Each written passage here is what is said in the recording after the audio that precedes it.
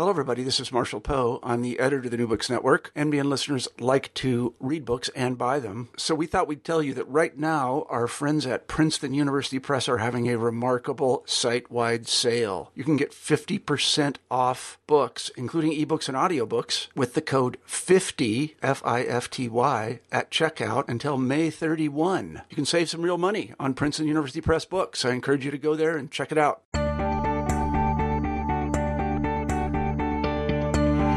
Hello, everybody, and welcome to New Books in Psychoanalysis. I am Anna Fishzon, your host for this podcast. Today, I'm very excited to be talking to my friend and colleague Thomas Kohut about his book, A German Generation, An Experiential History of the 20th Century. Tom, welcome. Hi, thanks. Thanks for talking to me. Sure. Tom is, let me just introduce you. Tom is the Sue and Edgar Wachenheim III Professor of History at Williams College. He received his BA from Oberlin and his PhD from the University of Minnesota. He is also a graduate of the Cincinnati Psychoanalytic Institute. He's a member of the Board of Trustees of the Austin Riggs Center in Stockbridge, Massachusetts, and is chair of the Council of Scholars of the Erik Erikson Institute at Austin Riggs. Now, Tom's first book is the often cited exemplary psychohistory, Wilhelm II and the Germans, A Study in Leadership. It was published by Oxford University Press in 1991. And his recent book, which we'll be talking about today, is another fine psychohistory. Although I don't know if he wants to claim that characterization, but we can discuss that. And in some ways, this book is even more courageous than the first. The main source base of the book consists of about a little more than 60 interviews of Germans who had been part of the youth movement during the Weimar Republic. And these interviews were conducted in the 1990s, and most interviewees were in their early 20s, right, when Hitler came to power, and during World War II. So Tom noticed that there was much narrative coherence across these interviews and decided to create 6 composite interviews. Now, the composite case is something that might be familiar in psychoanalytic writing, but in the world of historians, it's unusual and arouses much skepticism. And I'm a historian, and I was a bit surprised that I did not find them more problematic. Actually, they were brilliantly executed, I think. So, but we'll hear much more about this shortly. Okay, so Tom, can you begin the interview by telling us a little bit about yourself and your reasons for writing the book? Okay, well, I guess, everything that I do, whether I'm teaching a history class at Williams or whether I'm writing scholarship, what I'm really interested in is human experience. I'm interested not in what happened, not in coming to some kind of objective understanding, an empirical understanding of what happened, but I'm interested in how human beings experienced themselves, the world in which they lived, why they thought things happened. And so this book is very much in keeping with all the work that I do as a historian, and I think it's actually very much in keeping with the way my kind of psychoanalyst listens to his or her patients. I'm very interested, again, in how people experience themselves in their world.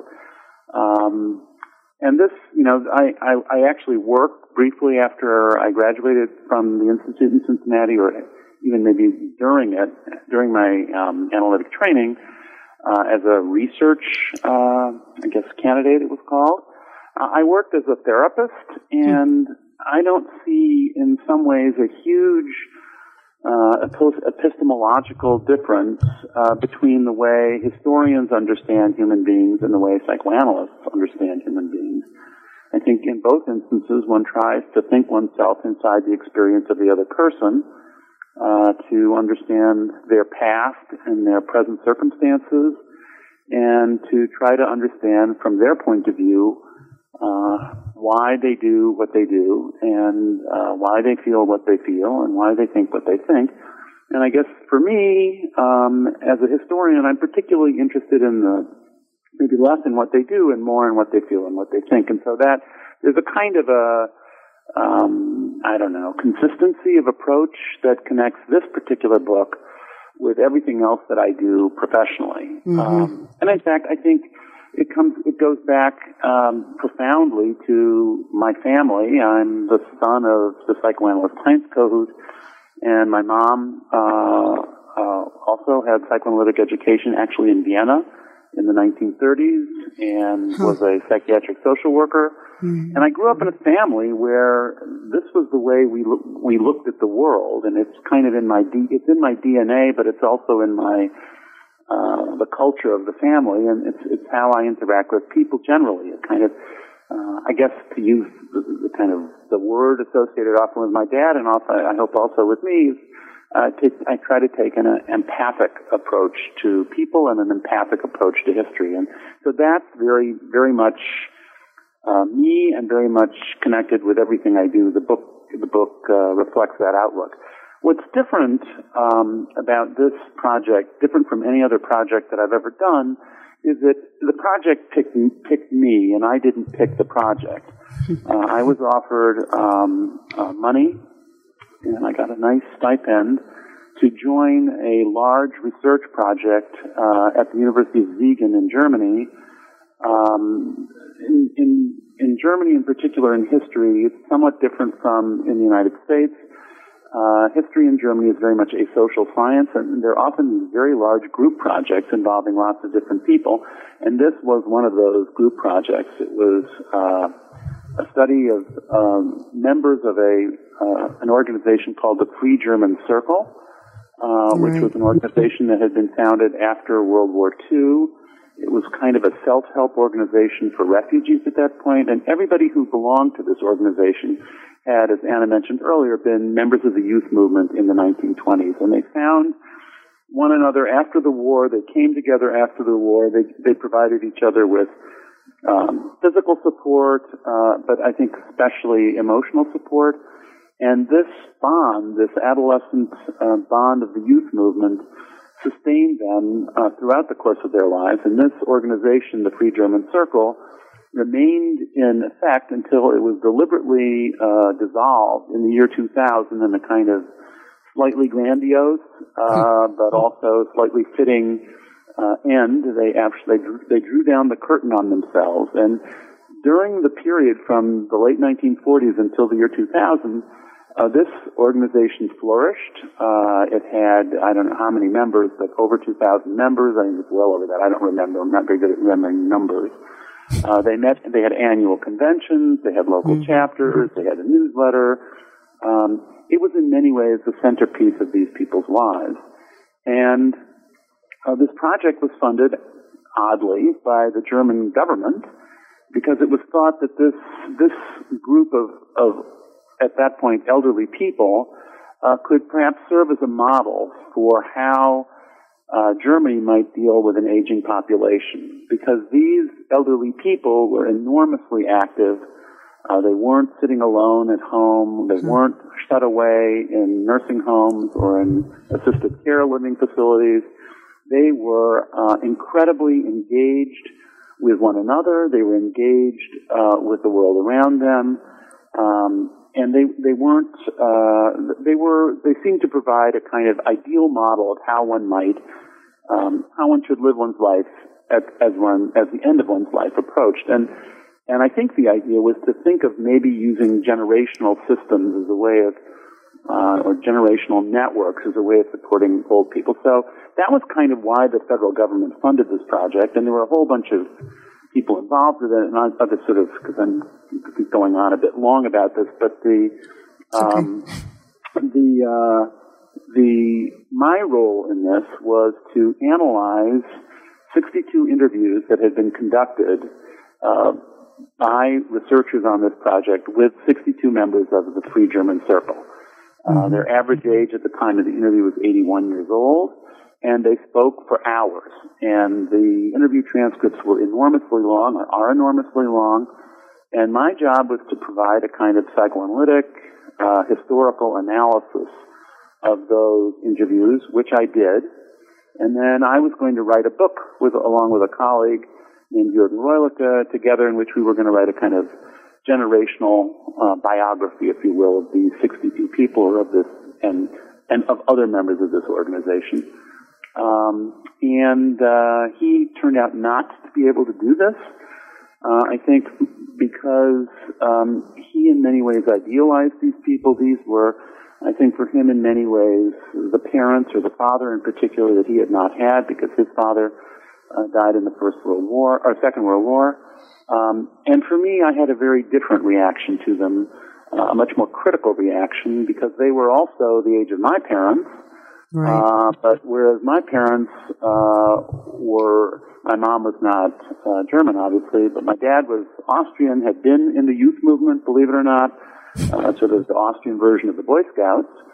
But because he was racially Jewish, according to the Nazi criteria, he had to flee Austria, and he could never have been a member of this Free German Circle or a member of the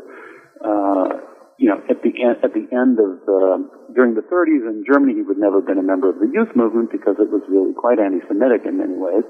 And all of these, or virtually all of the people that were interviewed, whose interviews I read, virtually all of them were very enthusiastic Nazis. And it would have been, so I had a much more critical attitude toward them. And I think that was one of the things, I said I didn't choose this project, that made this tough for me psychologically to deal with, because particularly when I was writing what is in many ways the heart of the book, which is about these people during the Third Reich, I was constantly aware of my own potential victimhood vis-a-vis these people. I was, when you're a historian, you are very much using your imagination. That's one of the reasons history is so great.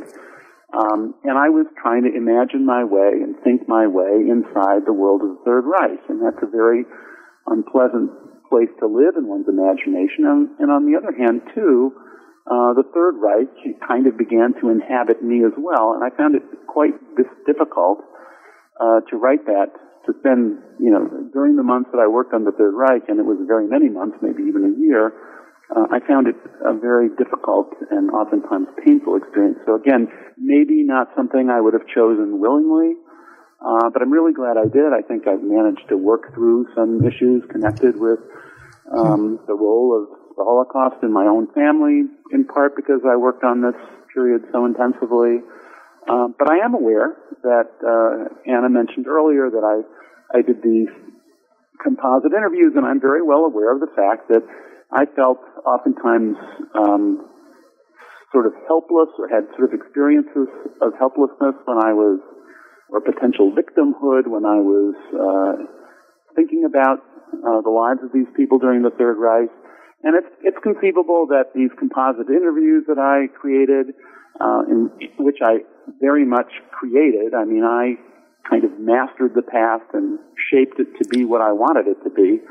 And perhaps also my argument about these people reflects an effort on my part to kind of contradict or go against the feelings of helplessness that I experienced by sort of exerting domination over these people. But anyway, so that's how I got to it. That's why it's like what I've done in the past, and that's also how it's different, because it was a world that I ended up inhabiting intellectually and also emotionally that was not always easy to inhabit.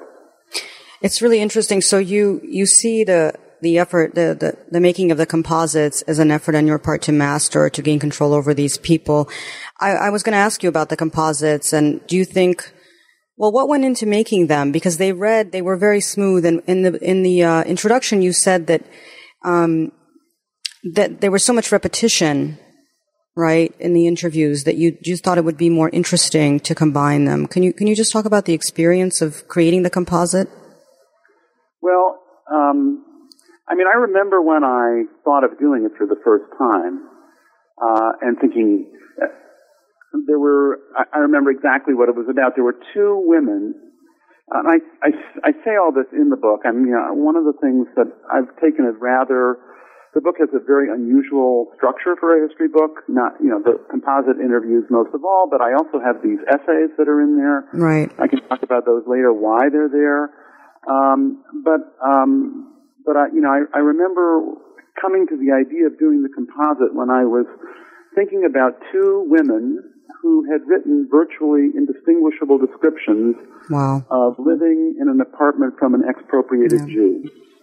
And I thought, these people are saying exactly the same thing. And then I began to look, and I realized that that this was not unusual, that in fact they were often describing the same experiences and the same events in virtually the same language. And I thought, maybe I could somehow put these together. When you're doing oral history, obviously, it's like any kind of an interview, which would even be true of a therapy situation. The structure of the interview, the focus of the interview helps shape, obviously, what people say. And all of these people that were interviewed all had the exact same interview situation. They were all expecting to talk about their experiences in the youth movement. They were all expecting to talk about their experiences in this Free German Circle. So there was a kind of similarity there. I see. The other thing is these people, many of them have known each other since they were adolescents. And as a result, they've been talking to one another about their past. Obviously, even though their organization is forward-looking in many ways, obviously the past is what connects them. And I think they've probably been telling these stories and retelling these stories to one another in such a way that a kind of common story has begun to evolve, or began to evolve over the years. And then I think that, this is probably the most fundamental to me, is not so much how the present helps produce the stories of the past and makes the stories similar, but I think what is really decisive is that they actually had very similar pasts and lived very similar lives, and that those pasts and those lives helped create memories that are also very similar. I'm not somebody who believes that memory is simply a product of the present, and that what we remember is a kind of creation of the present. I believe, actually, that human beings are historical, and that we are very much the product of the past, and that it is the past that shapes us more than the past shapes our present more than the present shapes the past. I think we actually like the idea of being able to think that the present shapes the past, because it seems to give us actually more agency and autonomy, whereas if you think that the past is really very much shaping who we are, what we do, and how we think, we become a little less autonomous, and I think that might be difficult for people to take.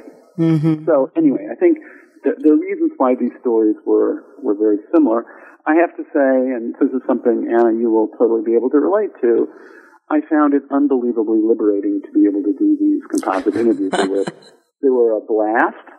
I had the power. I wasn't constantly scrambling to keep up with history. And, I could decide to, kill off one of these people's mothers or fathers. Mostly it was fathers. See, that gives me a lot of pleasure. It really does. Especially for these people. It gave me a lot of pleasure. And I have to say, I think this is, I do think my own slightly negative, or more than slightly negative, attitude toward them made it a little easier for me to do that. If I had been in sort of all of these people, I might have found that more difficult. But what I tried to do in this book, and I've had a lot of reviews now, and I think this was an extremely good thing for me to have done. What I tried to do in this book is be as open and as honest as I can be, or as I could be, about what I'd done. And so there's no, these interviews don't pretend to be anything but what they are. In my introduction, I explain in great detail exactly which choices I made and why I made them, and where the fiction, what's fictional and how it's fictional, and I did that also in putting the interviews together. When every time I changed a place or a name or a date, or tried to make things, more consistent, or I added a phrase to make a transition work, I indicated that. So it is fiction, but it's very opaque, or not opaque. It's very obvious how it's fiction, and I think that's why. The opposite of opaque, yeah. Yeah, the opposite of opaque. That's why I've been surprised. I have only had one review that was really quite critical of not even that critical of the composite interviews. Most of the reviewers have sort of ignored it, which in a way I was kind of hoping that this would be a big to-do, but so far it hasn't been at all. So, yeah. So So that's as I say, it was really fun, to write them, and it was very, very easy. It's as interesting. opposed to the rest of the book, which was very, very hard. Oh, well, let me just say a little bit about the structure. The book goes chronologically. It's divided into 3 periods. Weimar, the Third Reich, this is rough, right? And the post-war period, is that correct?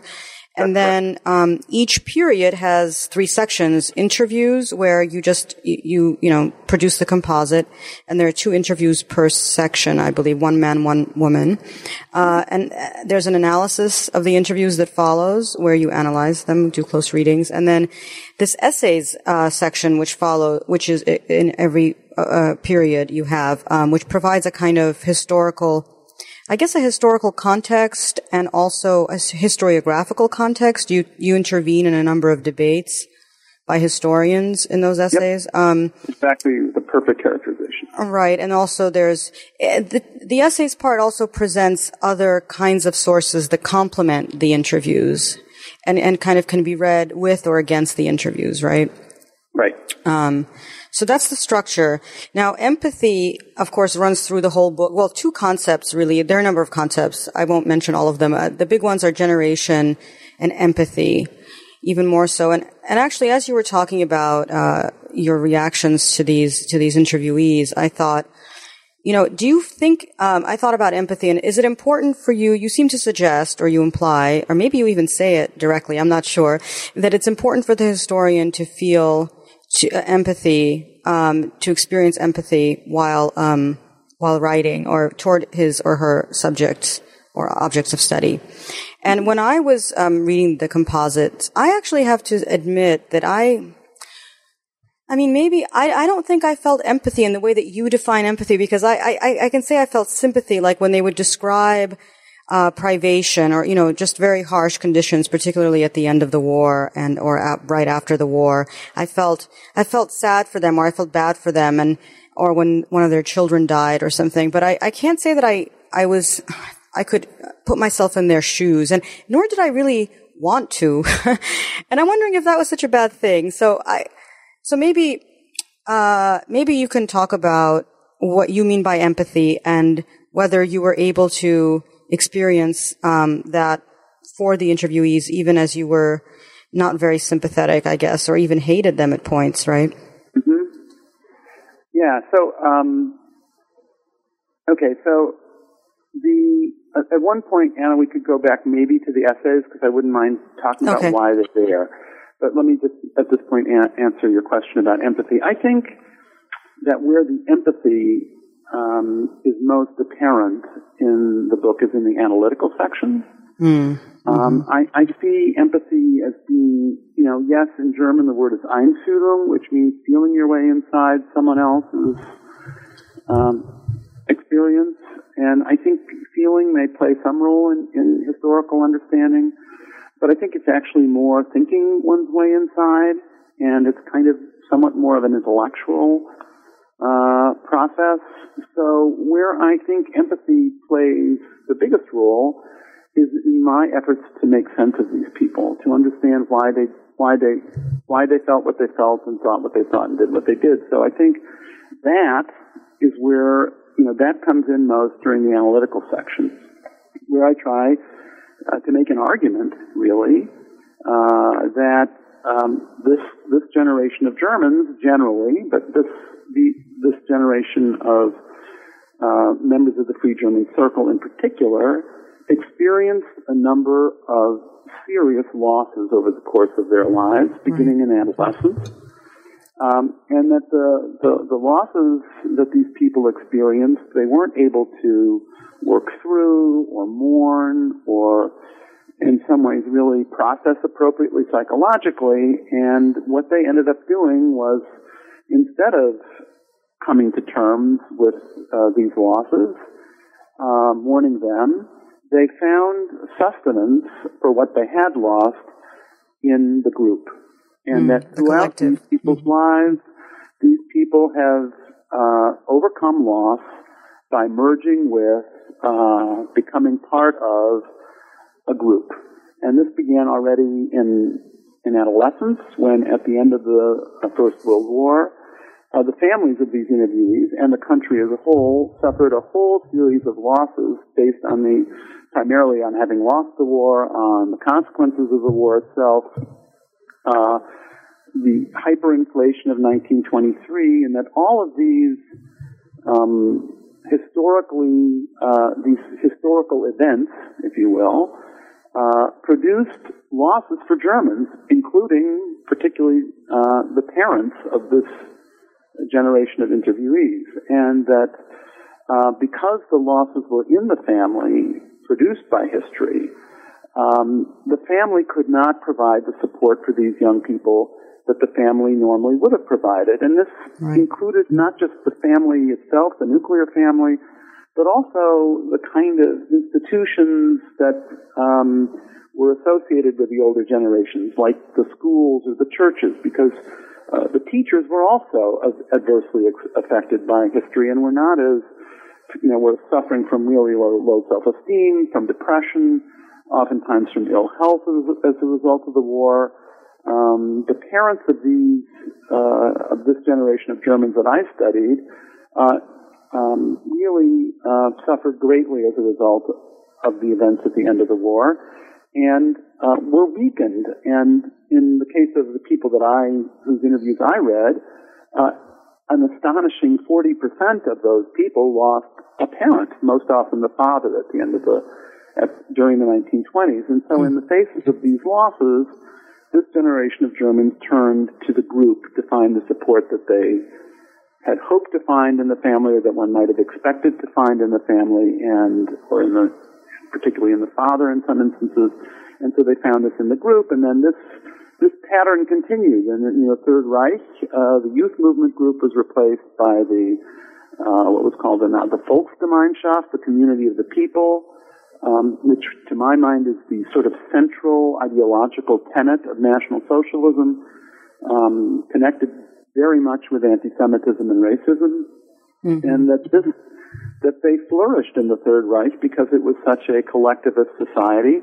Not only was the whole nation understood as a racial collective, but there were loads and loads of groups for people the age of these interviewees to join, where they had the intense kinds of group experiences that they'd had in the youth movement. This got even more pronounced during the war. For the men, it was the army. But for the women, because the men were at the front, virtually all the women interviewees, and there were many of them, there were more women than men, mainly because they lived longer than the men, found intense fulfillment in group activities during the Third Reich in the war, in something called the Reich Work Service, or in the military auxiliary, and other Nazi organizations during the war that made them feel intensely alive, intensely supported. And that's why when asked about what was the happiest time of their life, women in particular immediately say it was the Third Reich. So then the war ended, Nazi Germany collapsed, losses on really an unimaginable scale occurred, affecting every one of these interviewees, every member of their generation, and virtually every German. And in the case of these interviewees, at least, they found sustenance after the war by once again finding a group, namely in this case, this Free German Circle. And that became the kind of successor to the groups of the Third Reich that had sustained them, and the successor to the youth movement that had sustained them, all, I would say, in the face of loss. So where's empathy in that? It's trying to understand why the group was so important for these people. And I think, thinking my way inside their experience, the interpretation emerged that the group became a way to compensate for loss that these people had experienced. Loss was produced not kind of individually, but collectively by the forces of history. Do you think that the group inhibited their ability to feel empathy for Jews? Because one of the central theses of the book is, which I think we haven't gotten to yet, but anyway, is that that the Holocaust basically happened, or these Germans, these interviewees and their generation looked away from the genocide because they couldn't empathize with Jewish people. That's right. Yeah. And I'm just wondering about the relationship between this inability to do that and their attachment to the group. I mean, there's almost, I don't want to say this because I want to believe also in a kind of collective or collectivism as a kind of way of life, but it almost, the way that it's presented in the book, it feels almost pathological, like their attachment to the group kind of, it dismantled their capacity for empathy. Right. Well, and I think it's not just that it dismantled it, but that given the nature of that group, and the importance of belonging to that group, it was necessary to have people who couldn't belong to that group. Maybe it's true of every group. I'm not sure about this, but I'm guessing that every single intensely experienced group requires people who cannot belong to it. Whether that's like in your world, the members of the proletariat requires, the dangerous bourgeoisie. Or the lumpen proletariat. Or the lumpen proletariat. In other words, in order for the group to be exclusive, and particularly in the youth movement was a highly elitist group. The Third Reich, although populist, was very clearly a racially elitist group. So it was extremely important to have people who needed to be excluded from the group. And I think the way one excludes people, and particularly if they're going to be excluded physically and ultimately destroyed, is to cease to experience them as fellow human beings in whose place one could imagine oneself being. They have to be other. And I think that it was very important for them to belong to this collective of the Volksgemeinschaft, that they not see Jews as human beings like themselves. And that the act of looking away, which is what all of them do, and this is not unique to my group of Free Germans, this is a very common response from all oral histories on this period, and also contemporary accounts and diaries and letters and so forth, is that by looking away, you close off the possibility of empathy. You literally don't see them. So on the one hand, you close off the possibility of empathy, but you also kind of eradicate that person from consciousness and from being in a way. And there is, I think, some connection, albeit very different, but still there's some link to the genocide in this looking away and in this closing off of empathy and in this eradication of other people, in order for one to belong to this exclusive group. So I think that in a way, the need to belong, the need to feel a part of something powerful and important that enhances the self, that sustains the self, that empowers the self, that gives people a sense of belonging and security to profound experiences that they had lost at the end of the First World War, that those needs were met in the group, but that what enabled the Holocaust to occur, particularly on the part of what we now call bystanders, but I would suspect it's true because I haven't studied the perpetrators exactly. My guess is that all of them, in order to maintain the group cohesion and exclude those who were threats to the group, closed off empathy from the people that they wanted to eradicate, and that's how they were able to kill them. One of the things that struck me was that it seemed like they didn't even do something, sort of short of empathy, like being able to put themselves into the position of the Jews, or think their way into it. They also weren't even able to kind of tolerate otherness, or maybe have respect for the otherness of the other. They just were very, they couldn't really assimilate that these people were different from them. And that was going to be okay. Like human but different. Right. That was not, the human but different doesn't seem to have been really much of an option for them. And of course, this is one instance where we live in a very different world now than they lived in back then. we live in a multicultural society, and we live in a culture that, or in a country that, at least in its official image of itself, celebrates difference and celebrates diversity and is proud of the melting pot, and these people grew up in a world where everyone looked like them and talked like them and came more or less from the same social class, and they weren't accustomed to dealing with difference, and I think they found difference very frightening. So, but that said, on the other hand, this is a generation that was a kind of a transitional generation, and what they particularly liked, all the people whose interviews I read were middle-class educated Germans, basically, or upper-middle-class educated Germans. But what many of them liked was being in these Nazi organizations like the Reichsarbeitsdienst or the Reich Work Service or the Wehrmacht, particularly the women, actually, not so much the men in the Wehrmacht, but the women actually enjoyed getting to know and working together with women who were of lower social classes, because previously they'd had virtually nothing to do with that. So, yes, this generation was extremely homogeneous and was very comfortable in its homogeneity, but at least you get the beginning of the kind of social opening that now, characterizes Western Europe. Yes, there are class distinctions and they're still powerful, but it's nothing like it was, in the early part of the 20th century.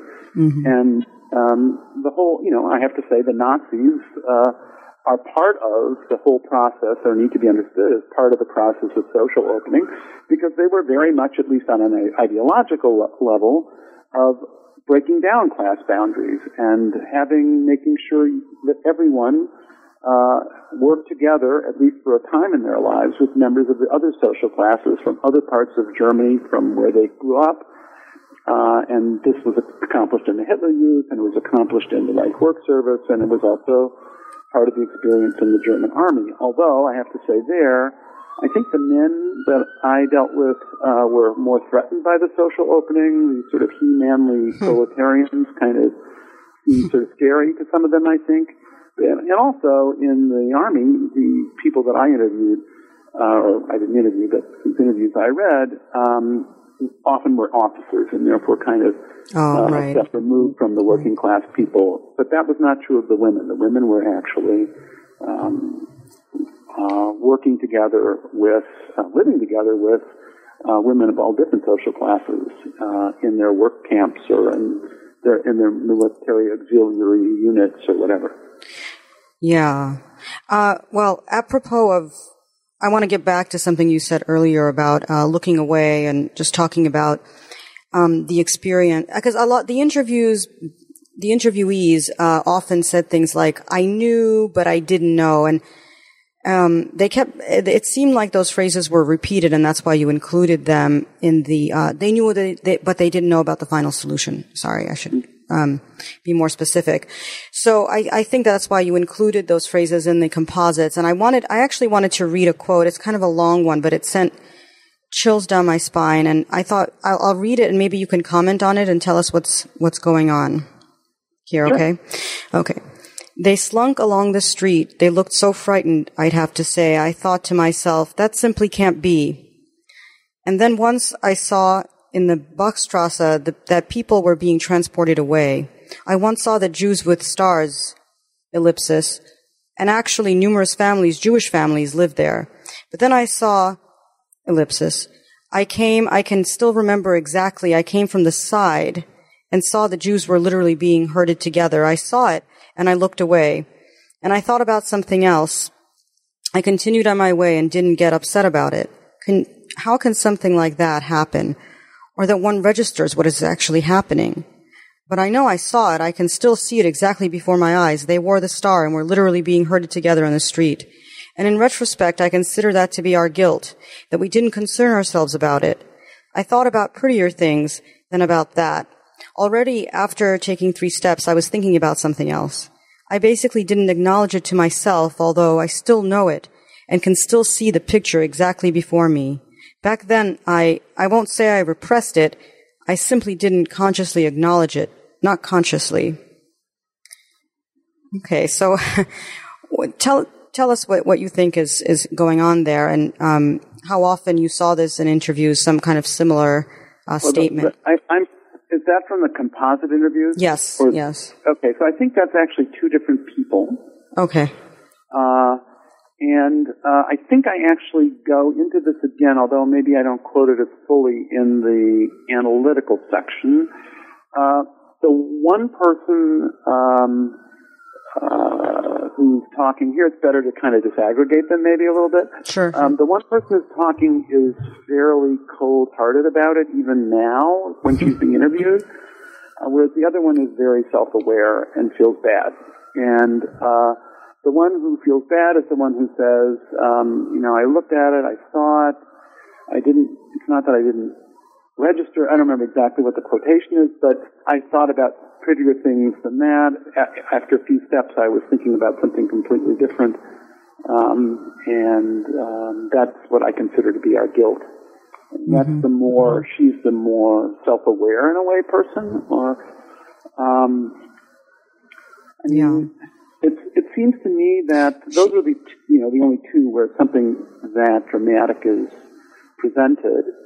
I think recent research, and it's and it's not just my book, but just recent research has made it very, very clear that virtually every German actually did know about the Holocaust, on some level at least. Right. And that in some ways all Germans on one level or another engaged in this very same process of looking away and thinking about prettier things than that. I think, yes, some of the explanation could be that they were afraid, that if they saw this, they'd actually have to take a position on it. And if they took a position on it, that it was good that this was happening. This might make them feel uneasy because somewhere they may have felt that these are human beings too, and this is not something that should happen to them. Or they would think this is bad, and if they think it's bad, they have a choice, that they do something about it, but they were probably afraid to do something about it, so they did nothing about it, and then they'd feel guilty. So that's kind of for not doing something. So that's probably the way most people would interpret this, and I think there's a great deal to be said for that interpretation. But I think there's also more than that. I think there is a way that this connects with what in many ways anti-Semitism or racism in general may be, which is a lack of empathy. I think it really is on some basic level not wanting to register other people as human beings. And I think part of it is, this is closer to the first interpretive constellation that I described, that I think these people wanted to experience good feelings on a most basic level. And they weren't so great at tolerating bad feelings, in part because I think they were quite damaged psychologically as a result of these losses that I discussed earlier. Right. So they can't tolerate bad feelings, and looking at these people being transported away or huddling shyly in the street or slinking along or whatever, wouldn't have made them feel good. So they didn't want to feel bad, so they looked away. So I think there's some of that there. But I think that this looking away goes to the heart of the Nazi project. The Nazi project is about excluding this group of this category of being. They didn't want to acknowledge them as people, but they are people. They did not want to acknowledge Jews as part of the human race. They wanted to eradicate them and everything that Jews represented from the human race and from the world. And that looking away is a form of that eradication. And I think there's a way that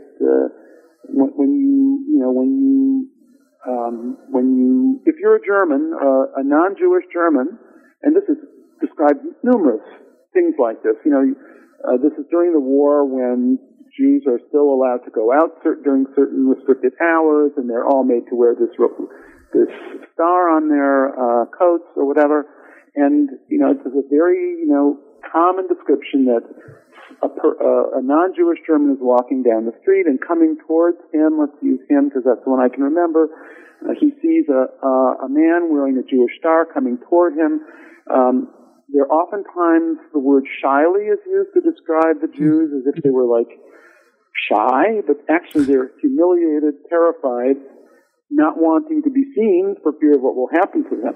And this is then interpreted as shyness. Anyway, that's a very common trope that's used. I guess that's the right word to describe the Jews wearing the star. But so this person, the non-Jewish German, sees the Jew coming towards him wearing the star, and he crosses the street so as not to have to pass him.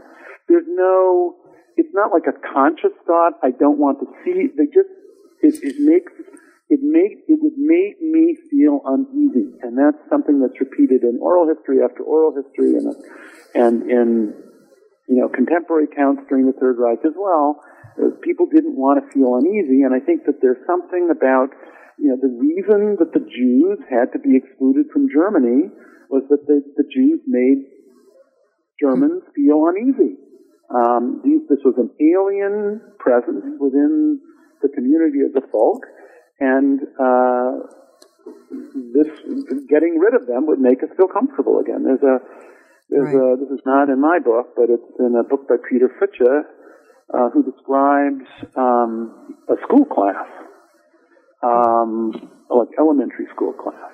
And it was in Berlin, and there was a large number of Jewish students in this class. And on one of the Jewish high holidays, all the Jews were gone from the class.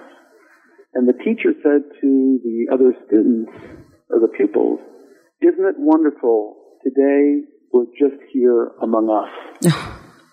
And I think that there's something about that experience of just being among us that is connected with this looking away phenomenon.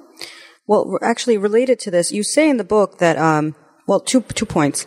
You say two interesting things. One is that you characterize, I think you're talking about the quote that I read, but maybe it was a different one, that it was, you characterize the reaction as a vertical split, or maybe a disavowal, like a structure of I know very well, but, or even a denial, which is a more primitive, I guess, defense. Are you going back? I mean, because it seems like you're saying something a little bit different now. And then the other, have you changed your mind about it? And I wonder what you think about that now. And you also said that in some cases you felt like there was repression, there was a horizontal split involved, but you didn't really give, I don't know, I'm not sure that I know what that might look like based on the interviews that you presented. Okay. Yeah. So I guess, I think that this gets back to the whole issue that is of enormous interest to some scholars about, did the Germans know about the Holocaust? And to me, this is a kind of very, from a psychoanalytic point of view, naive question. Right.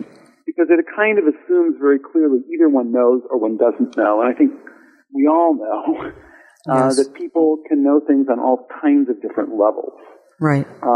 And I think probably, what I would say, the woman that looks at the Jews being deported and then looks away and thinks about something else, that's a kind of what I would call simply repression of the perception.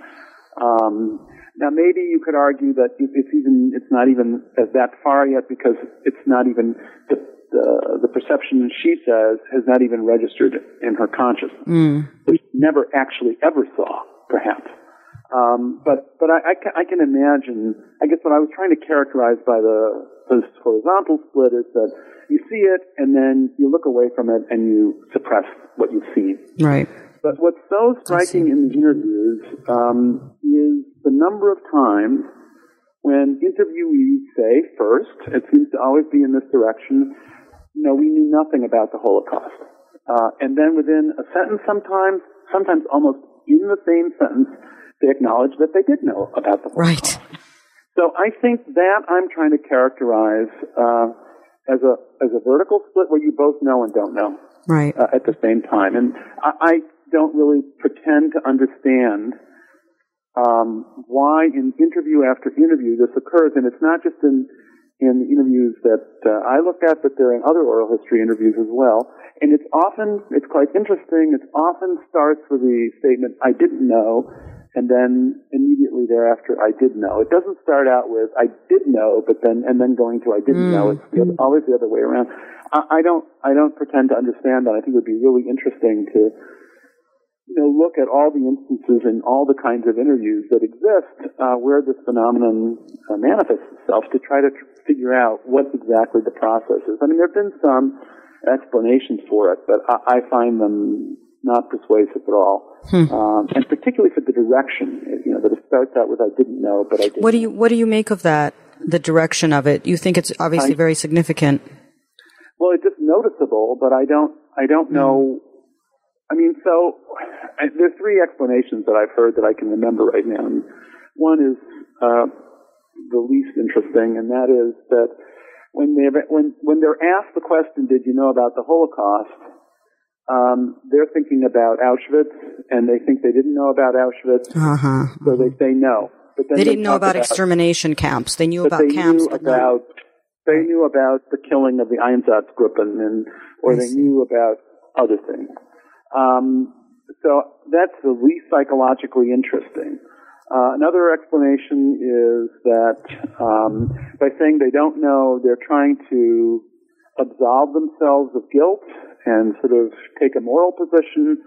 But then when they talk about what they do know, there's a kind of a recognition that they do have some guilt. I don't remember. There's a third one that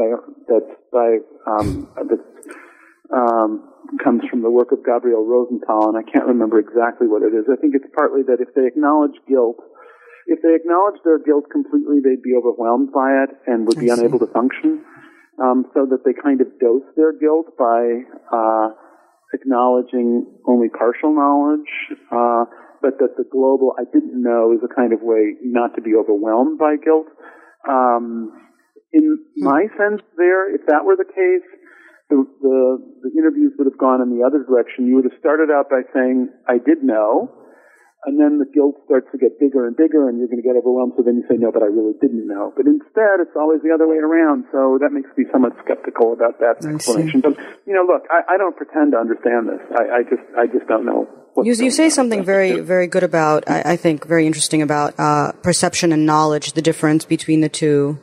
Mm-hmm. That I believe you say that knowledge is more social. Mm-hmm. So they perceived, but they couldn't really assimilate because it wouldn't be socially sanctioned. So so that contributes. And particularly because, social sanction is so important if you're belonging to this intensely experienced group. So, right. What you know along with everyone else in the group helps make you a group, and you are not allowed to know what the group doesn't sanction, because that excludes you from the group or separates you from the group. So there's a way that group cohesion and knowledge are intimately intertwined for these people. Right. Wow. Okay, so I wanted to, before we conclude, I really wanted to get to the post-war years just to say a few things that really struck me, at least, that women, you've already touched on this, that women, when they talk about the war, and they talk about it very differently from the men, because it's amazing to me that the women see themselves as having been empowered by the war, even though at the very end, like many of them were near starvation and they were raped repeatedly by occupying Soviet soldiers. They remain. Yeah, they have this, they talk about the end of the war, and I think the Third Reich as a whole, right, as something that was very empowering for them. Mm-hmm. And the men are they're pretty much reluctant to talk about the war and the immediate post-war period. The other interesting part is that they all characterize themselves as being optimistic people. Mm-hmm. They're deeply conservative, they're kind of isolated, but they're also very optimistic, and you engage this a bit, and again, you've touched on this already, but in relation also to the Mitscherlich famous essay, Inability to Mourn, published in, I think, 1967, which Alexander and Margaret Mitscherlich claimed that Germans couldn't work through their many losses, right? And so... No, they didn't claim that, but they should have. Oh, they should have. No, you say that. Sorry. Maybe right. you say... They so let me actually... Germans were, yeah, go ahead. They claimed that the Germans were unable to mourn. That's right, Because to do so would have confronted them with guilt that they couldn't face. Right, and you claim you invert this and you say that that's exactly right. Right. The inability of the Germans to mourn, their losses prevented them. Right. Sorry. Go ahead. Feeling guilt. Right, which I think is totally right. Loss is more important for this group than guilt. Later, in the 60s, when the Mitscherlichs were writing, guilt in Germany became experienceable, if you can use that word. And but in the 50s, when people were recovering from the kind of devastating losses they had experienced, they had no capacity. They had not had much capacity to empathize with other people anyway, and they had even less capacity when they were trying to deny the losses that they had experienced. And I really, one cannot underestimate the kind of catastrophic losses that Germans experienced at the end of World War II. You know, I thought about the Torok and Abraham essays on incorporation and mourning. You know, when the sudden loss of an object, when there's a sudden loss and there's shame surrounding that object, and introjection is prevented, but you get instead incorporation, a kind of swallowing whole of an encryption of the object. So people who have done this kind of walk around without feeling guilt, without any melancholia, because as far as they're concerned, they haven't lost anything. They've just incorporated it and hidden it deep within somewhere. And that they remain optimistic as long as those walls that, of the crypt are not shaken, presumably by like analysis or something. Because I felt like these people, I was expecting them to talk more about actually the, like nightmares or panic attacks or some kind of negative, traumatic, symptoms of trauma. And they seem to not talk about that at all. Right. Even though they clearly had psychoanalytic language available to them, like that woman who said, it wasn't repression. I wouldn't say I repressed it. Like, this is interesting, right? That she's using this. Right. Well, one of the things that's partly because of this article by the Mitscherlichs that you mentioned, Germany in general is a much more psychoanalytically sympathetic society than the United States is. And the whole notion that people need to work through loss and come to terms with the past, the famous Vergangenheitsbewältigung, is on some level a deeply psychoanalytic concept in the way that it's understood by Germans. And it is a complete part of discourse in Germany, and not just among the educated upper middle classes. So it's just sort of the way the world is, and I think so that this kind of language is available to Germans, and they use it, particularly in dealing with Nazi Germany and the Third Reich. My interpretation of the optimism, I think yours is again, it's just a different theoretical language, but I think the way you present it is really interesting and compelling, and I hadn't thought of it that way. I saw it basically as a defense, that they were, these people were very brittle and very fragile and very, very, very well defended, and that the idea that they couldn't, just like you can't tolerate Jews in the perfect Aryan homogeneous society, you can't interpret bad things or bad feelings. Everything has to be turned into something optimistic and wonderful. And they try really hard to make loss into something positive.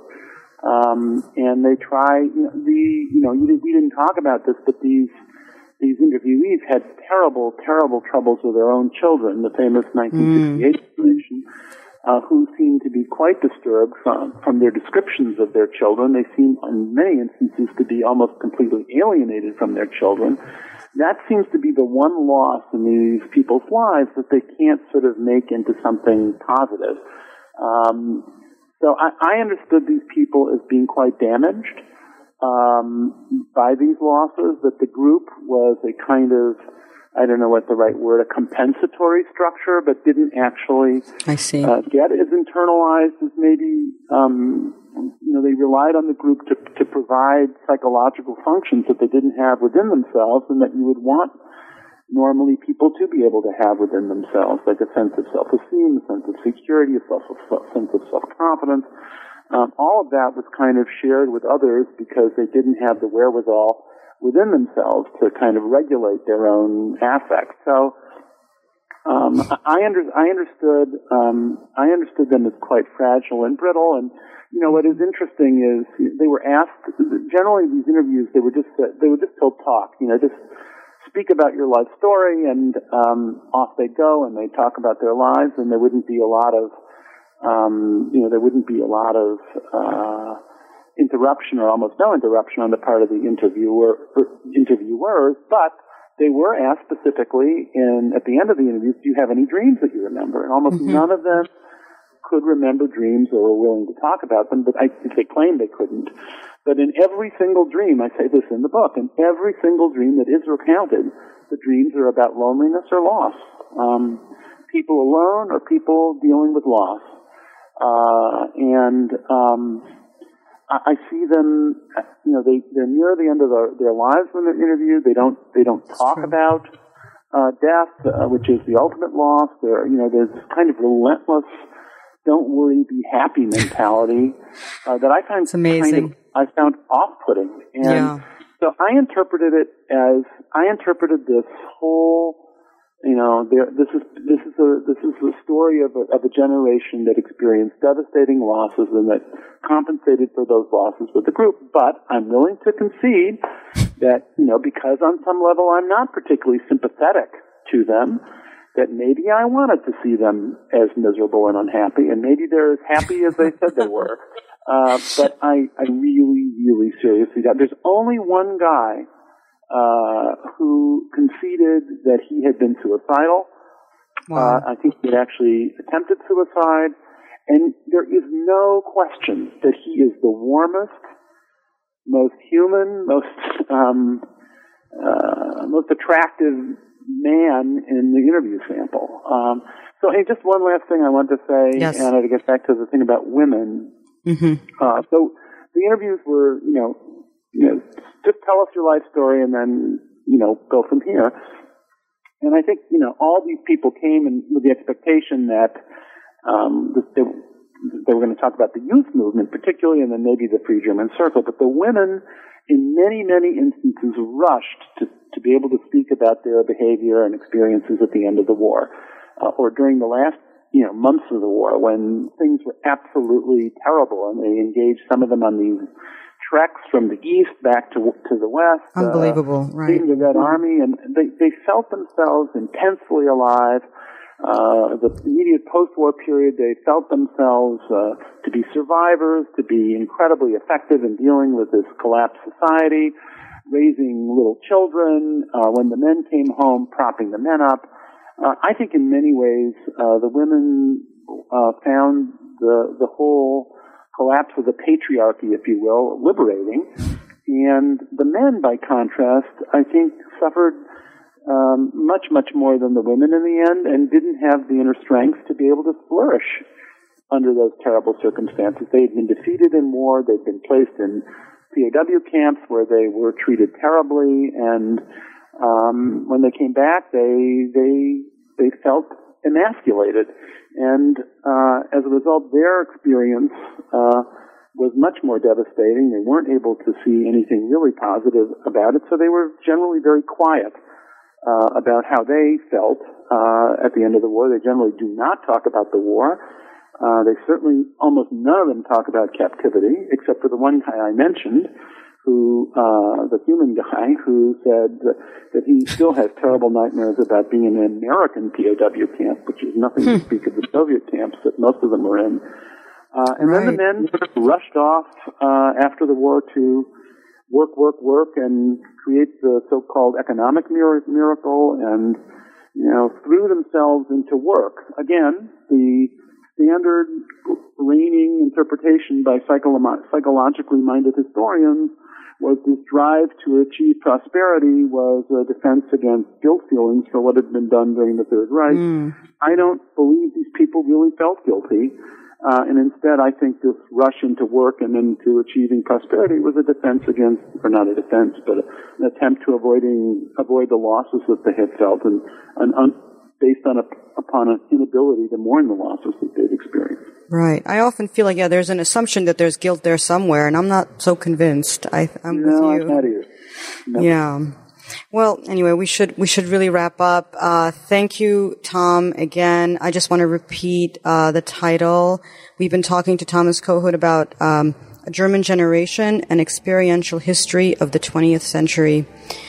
Thanks for doing this, Tom, and thanks to our audience for listening. Till next time.